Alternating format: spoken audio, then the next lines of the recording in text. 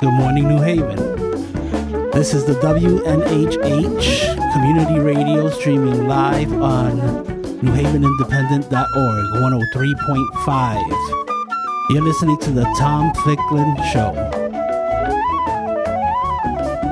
Good morning, everyone. Harry, thanks so much. Harry, it's good to have you in the studio. Some of you may, in the past, have been looking forward to hearing Lucy's vibrant and loquacious and melodious voice, but now we have Harry's vivacious and melodious voice to hear, and as part of the WNHH kind of team where we keep moving, we keep growing, we keep adding staff, adding programs, adding topics, adding people, and just kind of growing as an entity. So I always like to give a shout out to Paul Bass and New Haven Independent and his vision for understanding that media is so important. And I'm not even going to digress about why media is perhaps more important now than ever on the history of the planet. That's a separate show that we'll discuss. And I had the pleasure here of having Jonathan Berryman with me this morning. Good morning, Jonathan. Good morning, Tom. And Jonathan's the climate leader at the Barnard. What's the full name? I really love the name of your elementary school, the Barnard Environmental Studies Magnet School. And we hear so much about global warming and the earth being on fire, and it is. And to have a school, and you're a magnet school. Yes, we are. A magnet school. To have that title alone is just so profound. But we're not going to talk about the title as much, but in a way we are, because we're going to talk about climate. And Jonathan is the climate leader at the Barnard Environmental Studies Magnet School. Environmental Studies Magnet School. And it's good to kind of repeat that, the Environmental Magnet Studies School, because all of us have a climate. Wherever you're listening to this show, whether you're at home or in the car or doing some other activities that I can't specify over the radio, you're creating a climate, and hopefully it's a nurturing and beneficial and kind of harmonious climate. But the climate leader position, and you're the climate leader director. What's your? So the title is Climate Leader. Climate leader at the Barnard Environmental Studies Magnet School. And so, what does the climate leader at the Barnard Environmental Studies Magnet School do? Well, the climate leader wears a lot of hats. All right. I think it's more, what does the climate leader not do? Okay, that's fine too. That's I like that as well. But I think the first clarification probably has to be what do we mean by climate? Mm-hmm. So school climate is what we're really talking about. How do people feel about being in the building? Yes. How does the programming and the structure of what we do affect the overall feeling of the building? Yes. And that's so key. And when I was in school, that meant if I was disruptive, I would go to the principal's office or the gym teacher's office, and he or she would have that little paddle with the holes in it, and then they would make me be more climate harmonious. But that's not the case, and you're not the paddle bearer. Well, that would be illegal now in the state of Connecticut, Tom. Now you tell me. Now it might not have been there, yeah, but it is now. It wasn't in Pittsburgh, yes. So the climate leader still deals with disciplinary issues, but it deals with preventing them. Yes. As well as providing protocols for responding to them. Yes, and let's kind of take a deep breath, because we're going to dive into how does one actually create a learning environment, a equitable environment, an educational environment, a situation where our young people can grow and to prosper. Because sometimes these words that I've just articulated, we've heard for 200 years. If we go back to Plessy versus Ferguson and Brown versus Board, et cetera. So how are you, in fact, and your colleagues, your other climate leaders, creating? What are some of if I were to go into your school right now, what would I see? How would I see you operate? What would I see you conducting? What would I see you kind of managing? What would I see you creating? Well, one of the benefits of being at Barnard is that the staff has a chance to meet every morning on a regular basis. So a lot is done through collaboration. A lot is done through cooperative work with colleagues. So one thing you will see is a staff that's working to make sure that school is a wonderful place to be. Yes.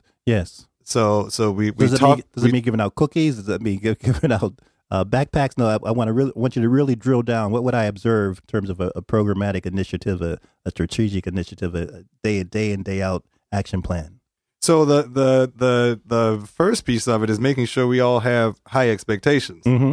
Establishing those expectations, teaching those expectations, reinforcing those expectations through positive statements to children. Through we have Barnard Bucks as part of our positive behavior intervention support system. This past Friday, the whole school for an hour just celebrated the end of the marking period and had That's what. Yes. And had every team of teachers or every classroom had an event to really just celebrate with students. Because folks often see the classroom environment can sometimes be dry, and that's why I was really so.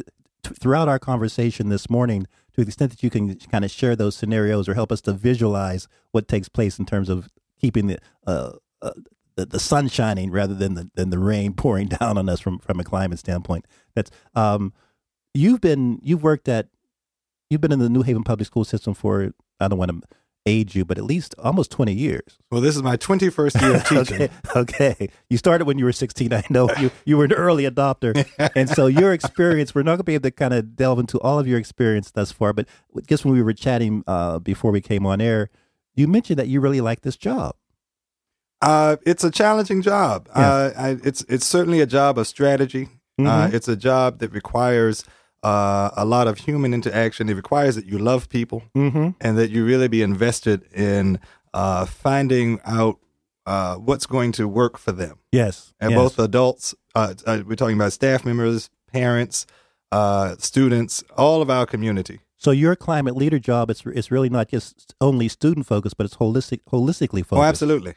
Absolutely. That's why I said one of the benefits of Barnard is we as teachers have a chance to meet and to talk about what the issues are and to come up with strategies for finding solutions. We hear so much about equity and funding and achievement gaps, et cetera, and I'm going to delve with that into that a little more specifically. But chat with our listeners about this what your experience has told you from an educational equity, from an achievement standpoint, from teacher training. There's just so much. I'm throwing a lot of tidbits at you because I know your thoughts are kind of running like crazy. But it's important now because we're hearing so much in the cosmos about what education either failing or not achieving. And I hear this that you're on the front line of making it a success rather than a failure, obviously. Yes. So I think they have my philosophical underpinning, I think, stems from the one-room schoolhouse, where you're going to have people at different levels, and I really think about what schools must have been like at the turn of the century when we were switching from agrarian living to more urbanized living, and the people who were on the farms and what have you who wanted to learn how to read, you might have been 16 years old and at the same reading level as an 8-year-old.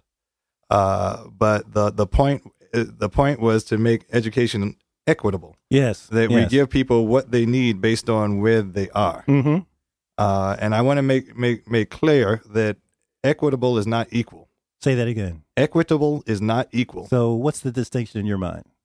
So equal would be you're able-bodied and walking, and I'm in a wheelchair, and both of us have to go up the steps. Okay. That's equal. Equitable would be somebody builds a ramp for me because I'm in a wheelchair. Because the real point is both of us need to get into that building safely. Good. And there's been a lot of discussion in that, not only discussion, but legal cases in that regard. Even this past September, the Connecticut Supreme Court. But as I say, if we go back to Sheff versus O'Neill, and then we've had maybe 7 or 8 Sheff versus O'Neill derivations, and we can go back to Brown versus Board, go back to Plessy versus Ferguson. So this civic discussion, this social discussion, this economic discussion in terms of the educational, I'll say the educational workplace, has been with us for a while. How do you see this historical moment for you in the Barnard School and what you're doing? And your principal, by the way, what's his or her name? Dr. Belinda Carberry is our principal. Eugene Foreman is our assistant principal, and they are doing a marvelous job in helping us to really push our school culture forward in terms of what we're doing academically and in terms of what we're doing with climate. So let's, and you have, so with your mentioning Belinda, you have a team with your experience, with your principal's experience. That's a book, that's a movie, that's a theme right there in terms of historical change and educational change, and in New Haven in particular. For those of us that don't know Belinda Carberry, just Google her. I mean, that she's a giant as well. You guys are blessed to have her. So absolutely. So what's kind of innovatively, creatively kind of cooking from your standpoint under your title of climate change and under this apparent crisis in education? So one of the district's pushes is social and emotional learning. What we are discovering is that our students come to us having oftentimes experienced trauma at an early age. Mm-hmm. And that can take place in various forms. But what we discover is socially and emotionally, we really do have to work with our students. Say that again. Socially and emotionally, we have to work with our students because they have seen some things that some of us can't even imagine, even in our advanced stage of adulthood. Yes.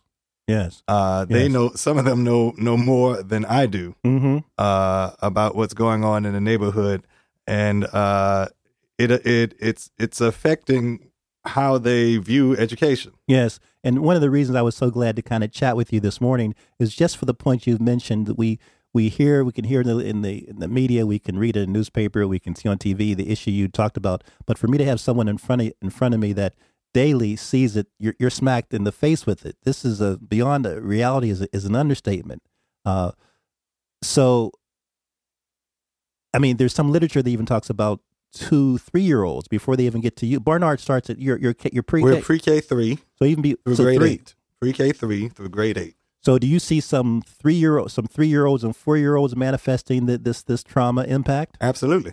See, so say some more about that. I mean, I'm not trying to alarm people today in the show. I'm not trying to say anything they may not already know, and they might even be boring to them. But I think it's, as we look at 2017 and forget about the political culture, this 3 and 4-year-olds, I hear you saying you can observe them and you see some behaviors that would be categorized as trauma filled.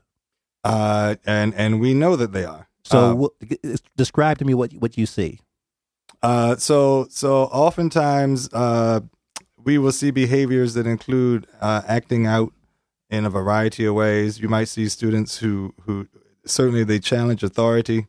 They may not be well adapted to working with other people, to others, even with their own peers. So, and to New Haven's credit, I know we've set up at least one therapeutic classroom at Wexler Grant School. That's kind of a model for how we deal with younger students who bring that kind of trauma. Tremendous. Harry, let's go to a brief music break. We're going to come back and talk a little bit more about the pre-K, the 3-year-old and up development. I won't say adolescent development, elementary school development, just even pre-K emotional and social development. And you're listening to the Tom Ficklin Show, and Jonathan Q Berryman is here with me, climate leader at the Barnard Environmental Studies Magnet School.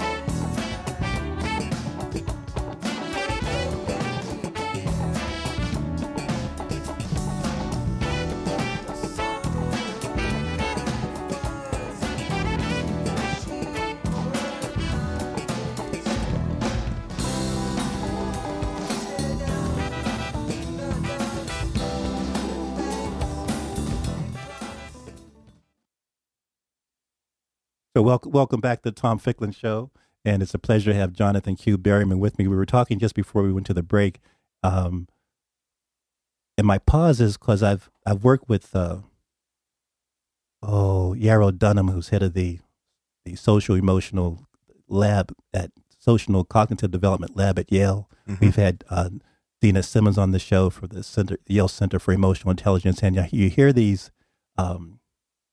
paradigms, these research studies about how the our younger citizens, our youth, mm-hmm. are just a little older than baby citizens, are still their evolution, their development, their training, their existence is really mysterious. So let me be specific. Yarrow's the social cognitive development Yale development lab at Yale they're doing a lot of studies on, just as you mentioned, this 2 and 3 and 4 year olds are having difficulty relating to one another. Mm-hmm. Not only that, they're already self-segregating themselves. They're making biased decisions in terms of who they're going to associate with, who they're not. You can see this manifestation in terms of 2 and 3 and 4 year olds. So this is a critical issue for me personally. And it's something for the show in terms of social justice, social development, social change, we will be focusing on all year. So it's again, you're helping me to kind of get this angst out of my system, right. And really appreciate you to be here. So let's talk a little bit more about, as you observe the social trauma, the behavioral trauma, and kind of the remedies, in fact. And that's why the climate leader position, from my outside observing standpoint, is so key. So if you think about it, 3 years or 4 years is actually a long time when you're experiencing less than ideal conditions. Whether you're new to the world or whether you are an adult, 3 years of any kind of traumatic experience where you might see violence, you might have experienced loss, people close to you who were there and are no longer there, people coming in and out of your life with very little predictability. Trauma appears in a lot of ways. And what happens is it affects people. We know this. Yes. We know this even as adults, that no matter how socially adept we are, how intelligent we are, when we go through life stresses, it challenges us to be our best person. And there's one of the freedoms is, as an adult, sometimes you can choose not to go places. But as a child, you cannot choose not to go to school. That's the point. Yes. You have to go whether you feel good, whether you woke up hungry or whether you were fed, you still have to go. Whether your mother is there or your mother is missing and you're worried, you still have to go. So there are all kinds of scenarios, and our children are very intelligent. Yes, and we're going to talk about multiple intelligence later on in the show. Yes, they're very intelligent, and when they don't feel like doing something, they don't mind telling you. They'll show you in a variety of ways. Yes. I'm dealing with something else right now, and really, I'm not thinking about what you're talking about. See, and take me back again. Pretend we're back at school at the Barnard Environmental Studies Magnet School, and so there's a young person displaying the issues that are affecting them.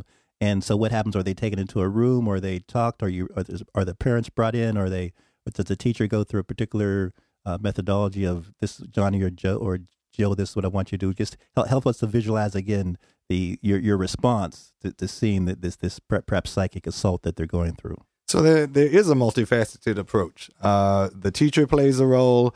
Our support staff, which includes our counselor, our social workers, our psychologists, they play a role.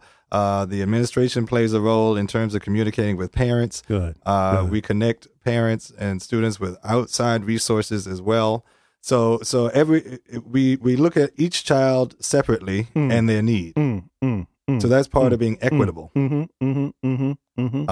we have a triple ST.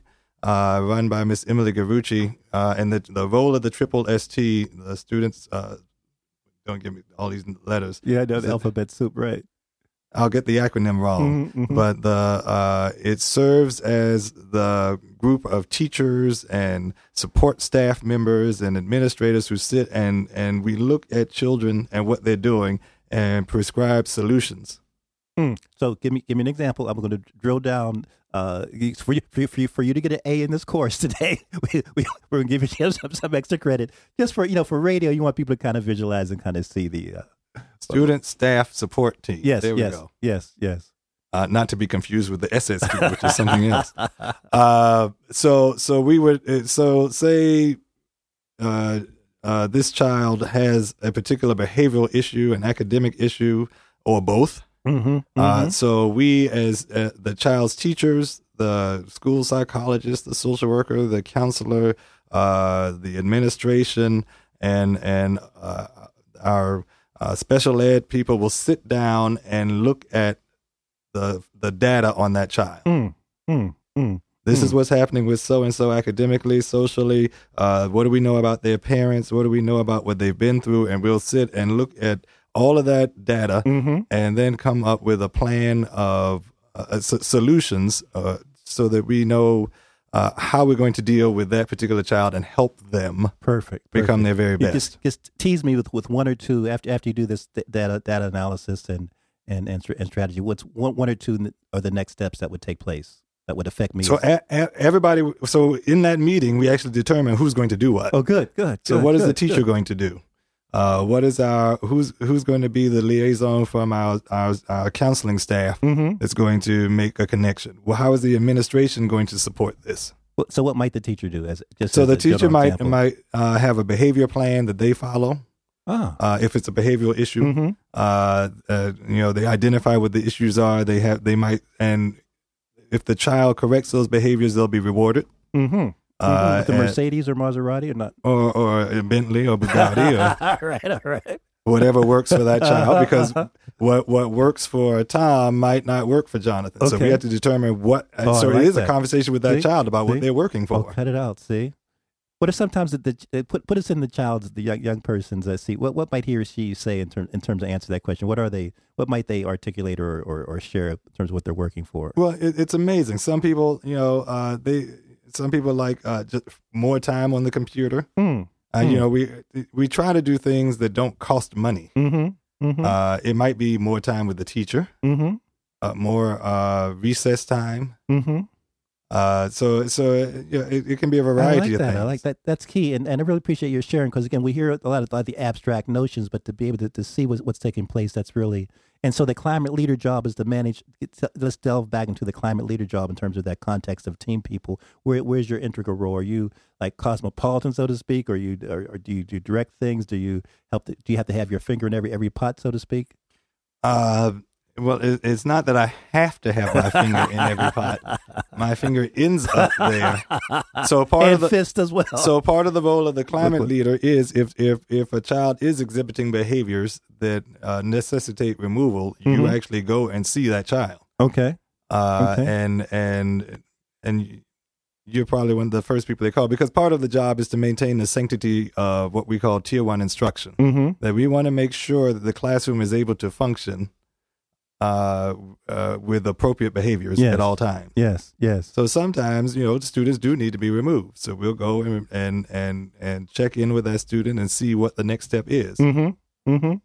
Talk to me, just as you're sitting in front and looking at me now. What do you see? Little Johnny, little Mary, little Qualif. What kind of images of the young people that have come across your mind as we speak right now that you feel that you really had an impact in kind of assisting? Not their name, but just as you kind of reminisce or reflect upon your intervention, and just having that young person that's been sitting in front of you, and just what have you been feeling and seeing and reacting to? Well, I think one of our jobs is to make sure that they feel safe. That what we have tried to get rid of is this whole idea of someone coming to see you as being punitive. And no, I am not the police. That is not my role. I'm not coming to arrest you, to take you away and put you in cuffs. Yes, because we hear a lot about it. That is not what we do. If I'm coming to see you, it's because something's not going well for you, and we want to find out what we can do to help. Yes, yes. So when we see that scenario on, I think it was maybe a year ago, there was a school where the security guard and the chair and the young lady, Right. That would never, ever happen at Barnard. No. Hopefully it wouldn't happen anywhere in New Haven. Okay. Or anywhere in Connecticut or anywhere, period. Mm-hmm. But we know it has happened and probably could be happening in some school somewhere in the United States with the video camera might not be on it at the moment. So, no, so it is not our job to we do not run a police state. Mm-hmm. Mm-hmm. That we recognize that there are people who some people are doing very well, but then there's some people who are at various stages of crisis. Mm-hmm. Mm-hmm. Mm-hmm. And our first job, in kind of like being a doctor, is to do no harm. Yes, yes. So social. Let's go back. Social justice, social change. How do those words resonate or have any meaning to you in terms of your daily job? Well, absolutely. I believe that education is still one of the best pursuits in the world in terms of dealing with social justice and change. Because even in thinking about my own background in the neighborhood where I grew up, there was a lot going on. And my family was very strong and very instrumental in setting standards and what have you. But I also had teachers that really shaped who I am, and they worked. They worked, and they had. So I have them to blame then. Well, is that what you're saying, Jonathan? And some of them are still alive. Right, okay. Give a shout out to some. Give a shout out. That's to right. Some. They were my third grade teacher, Miss Ruth R. Little. Mm-hmm. Mm-hmm. She must. I know she's over 80 by now, but that was she was seasoned when I got there. Okay. And she meant business. Yeah. She taught. My teachers taught. Yes, and you can see her in your mind right now. Oh yeah, absolutely. See, that's the impact. And you grew up in this. You grew up in Virginia. I grew up in Virginia, Richmond. In Richmond, same as Dr. Mayo. So I completely understand some of where he's coming from and his drive. Yes, yes. And you graduated from the you have your degree from Yale here from the music school. Yes. And went to Morehouse. No, I went to Princeton as undergrad. Princeton undergrad. So you had some Ivy kind of coming out of your. Yes, but I was able to go because of those teachers I had. Right, got some tobacco also coming out. Talk.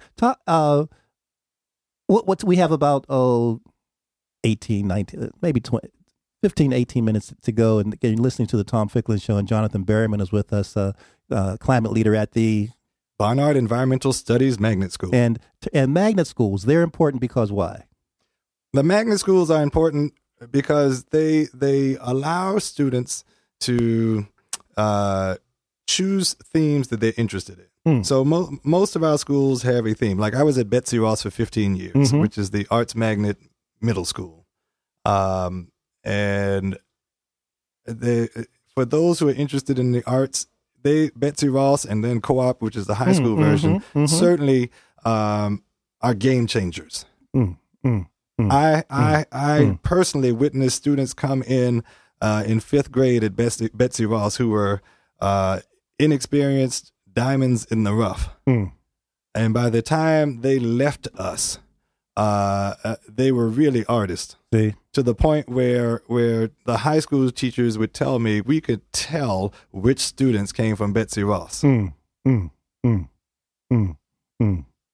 you're a talent maker. You're clearly kind of on the up and optimistic and an advocate of the New Haven Public Schools. Absolutely. So this is not the show where we're going to go into debates about the veracity or the validity of your belief. But let's share a little bit more about what gives you that enthusiasm, that passion, that belief that really the New Haven Public School systems the system is moving in the right direction.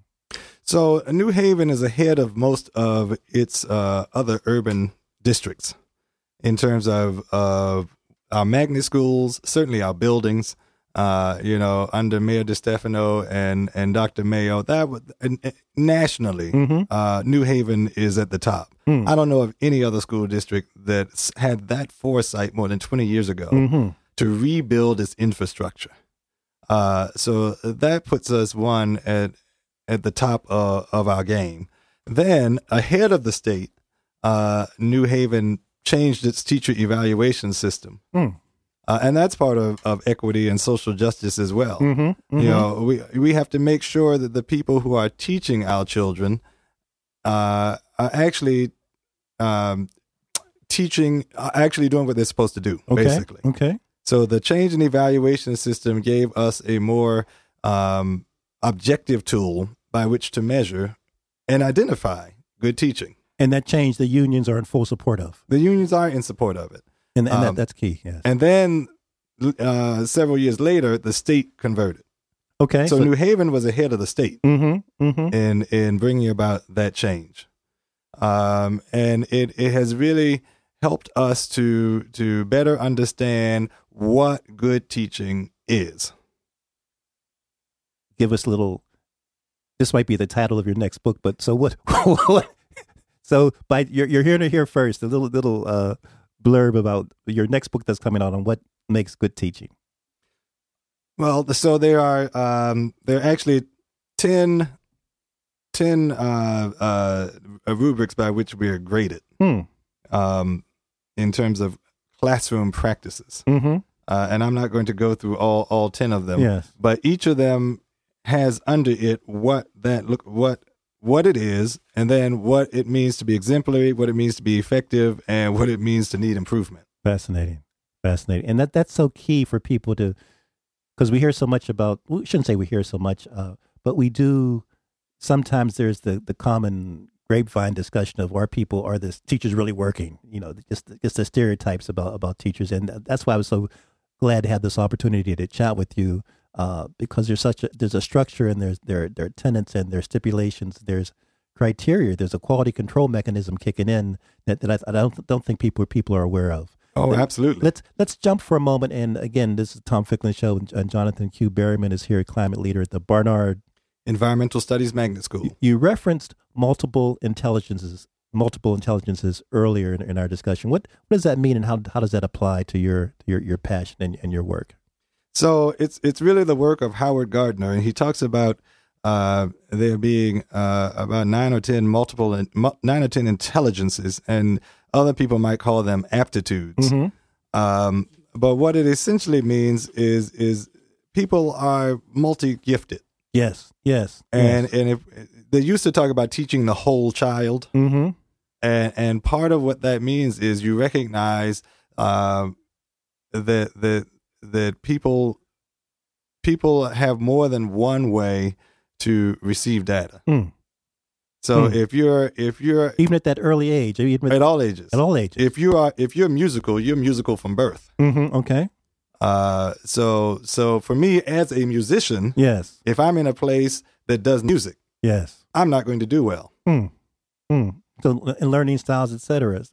So it is more about aesthetically, what do we need around us to flourish, and how do we best present our knowledge?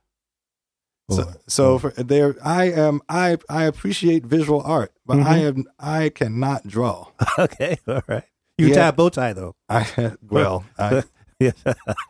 It's got a clip on that you have. It sure is. Okay, I didn't mean to put you on blast, but I'm just saying you got to do what you got to do. Yeah, you got to do what you got to do. You got to be innovative. I haven't gotten to the tying of it myself yet. I'll get there one day. Okay, amen. But so even in our evaluation system, it talks about whether or not we allow students to choose multiple ways of demonstrating knowledge. Fascinating. So it might be for me that I write, if I'm learning about cell structure in science, I might write a song about it.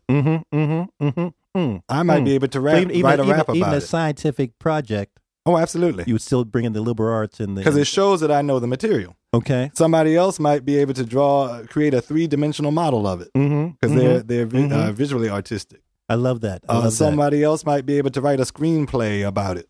And I love that because we were chatting before the show about Christopher Emdin's EMDIN's book out of Columbia University, and what white folks who teach in the hood get wrong about education. His book is very popular. I do recommend it. Harry, let's go to a brief break, and then we'll kind of come back and conclude. And again, this is the Tom Ficklin Show, and we're chatting with, and really been a pleasant conversation with Jonathan Q Berryman, climate leader at the Barnard Environmental Studies Magnet School. Great.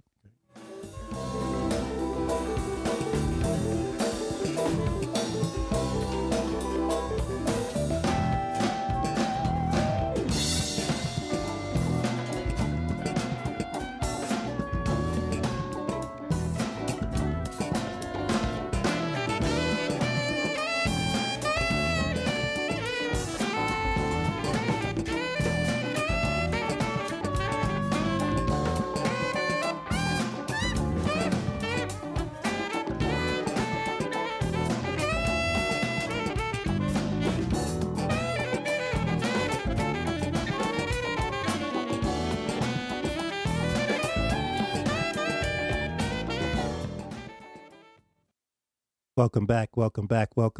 We're just waiting for the Facebook Live to kind of kick in, and it's really a nice advantage because, again, it's just another part of the innovation and creativity here at. I was about to say Empire, New Haven, Jonathan. I worked next door for 7 years at Empire, New Haven.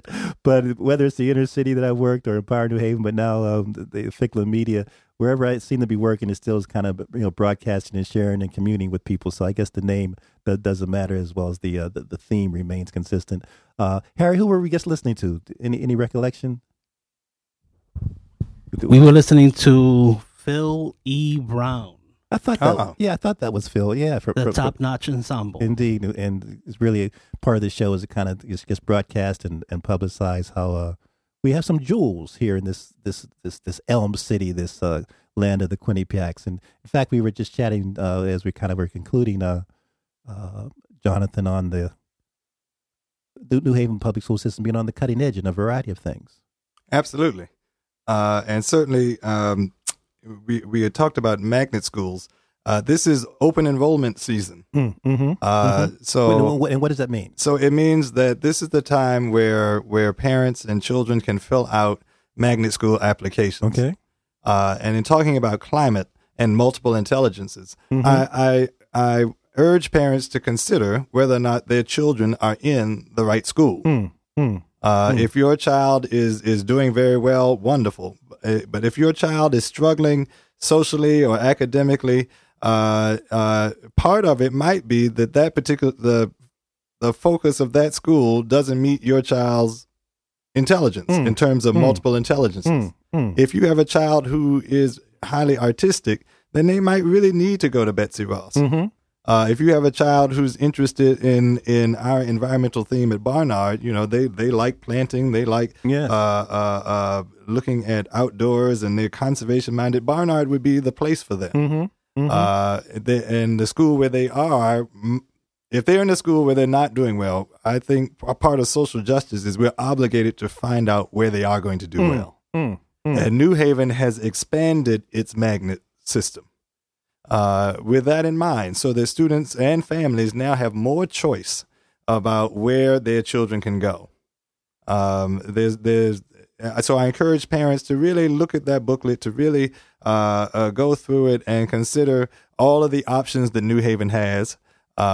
Certainly, we have as far as I know, we have the largest magnet school program in the state. And are the booklets sent do the students bring them home? Or are they online?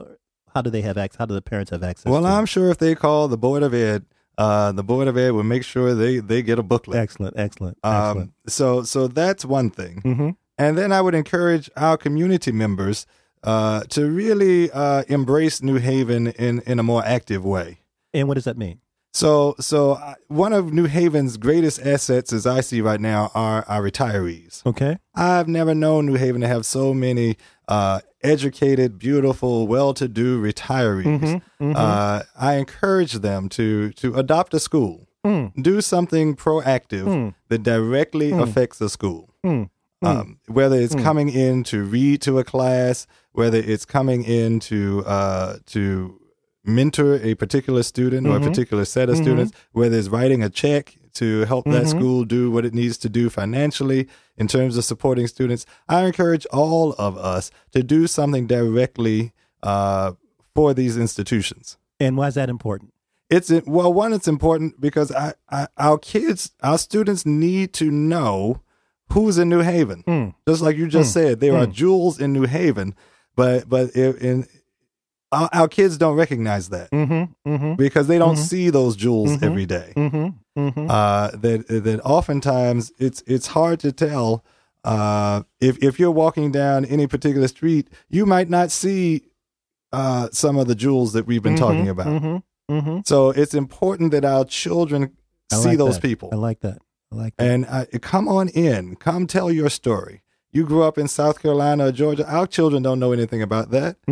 They don't know anything about, especially if you remember Martin Luther King. You were aware of when there was a colored water fountain, a white water fountain. Our children have no recollection of that. We're dealing with people who don't even remember the Twin Towers. See, that's so key. We have about 2 minutes. And again, I always say this, Jonathan, although I gave you some kind of an early warning prior to going on air that you're coming back in May. Fine. Good.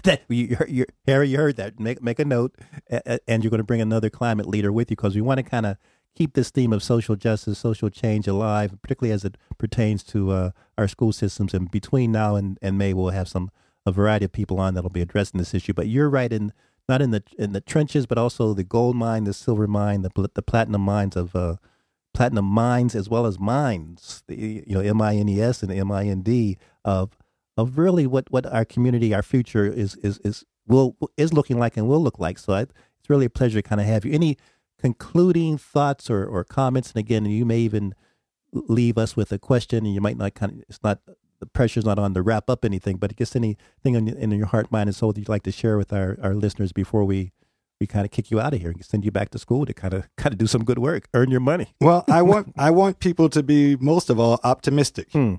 That of the 22 or so thousand school children that we have, there is more going well than anything else. That we have students, like I said, we have diamonds in every building, but they need shaping. And before lasers, it took another diamond to shape a diamond. See? So all of those people in the community who know that they are diamonds, come on in and help us to shape, and create brilliance, with these students that we have, because they have the talent. There's no question about whether or not they have the talent and the intellect. What they need is somebody to help give them direction. And so that's an open invitation for folks to come. Open invitation. Amen. Tell Belinda we said hi and your crew, and really thank you so much for being with me this morning. And again, Harry, share with folks how folks can kind of find us kind of after we go offline. There's so many multiple ways of folks being able to access hopefully the thought streams and the thought nuggets that we've been able to share this morning.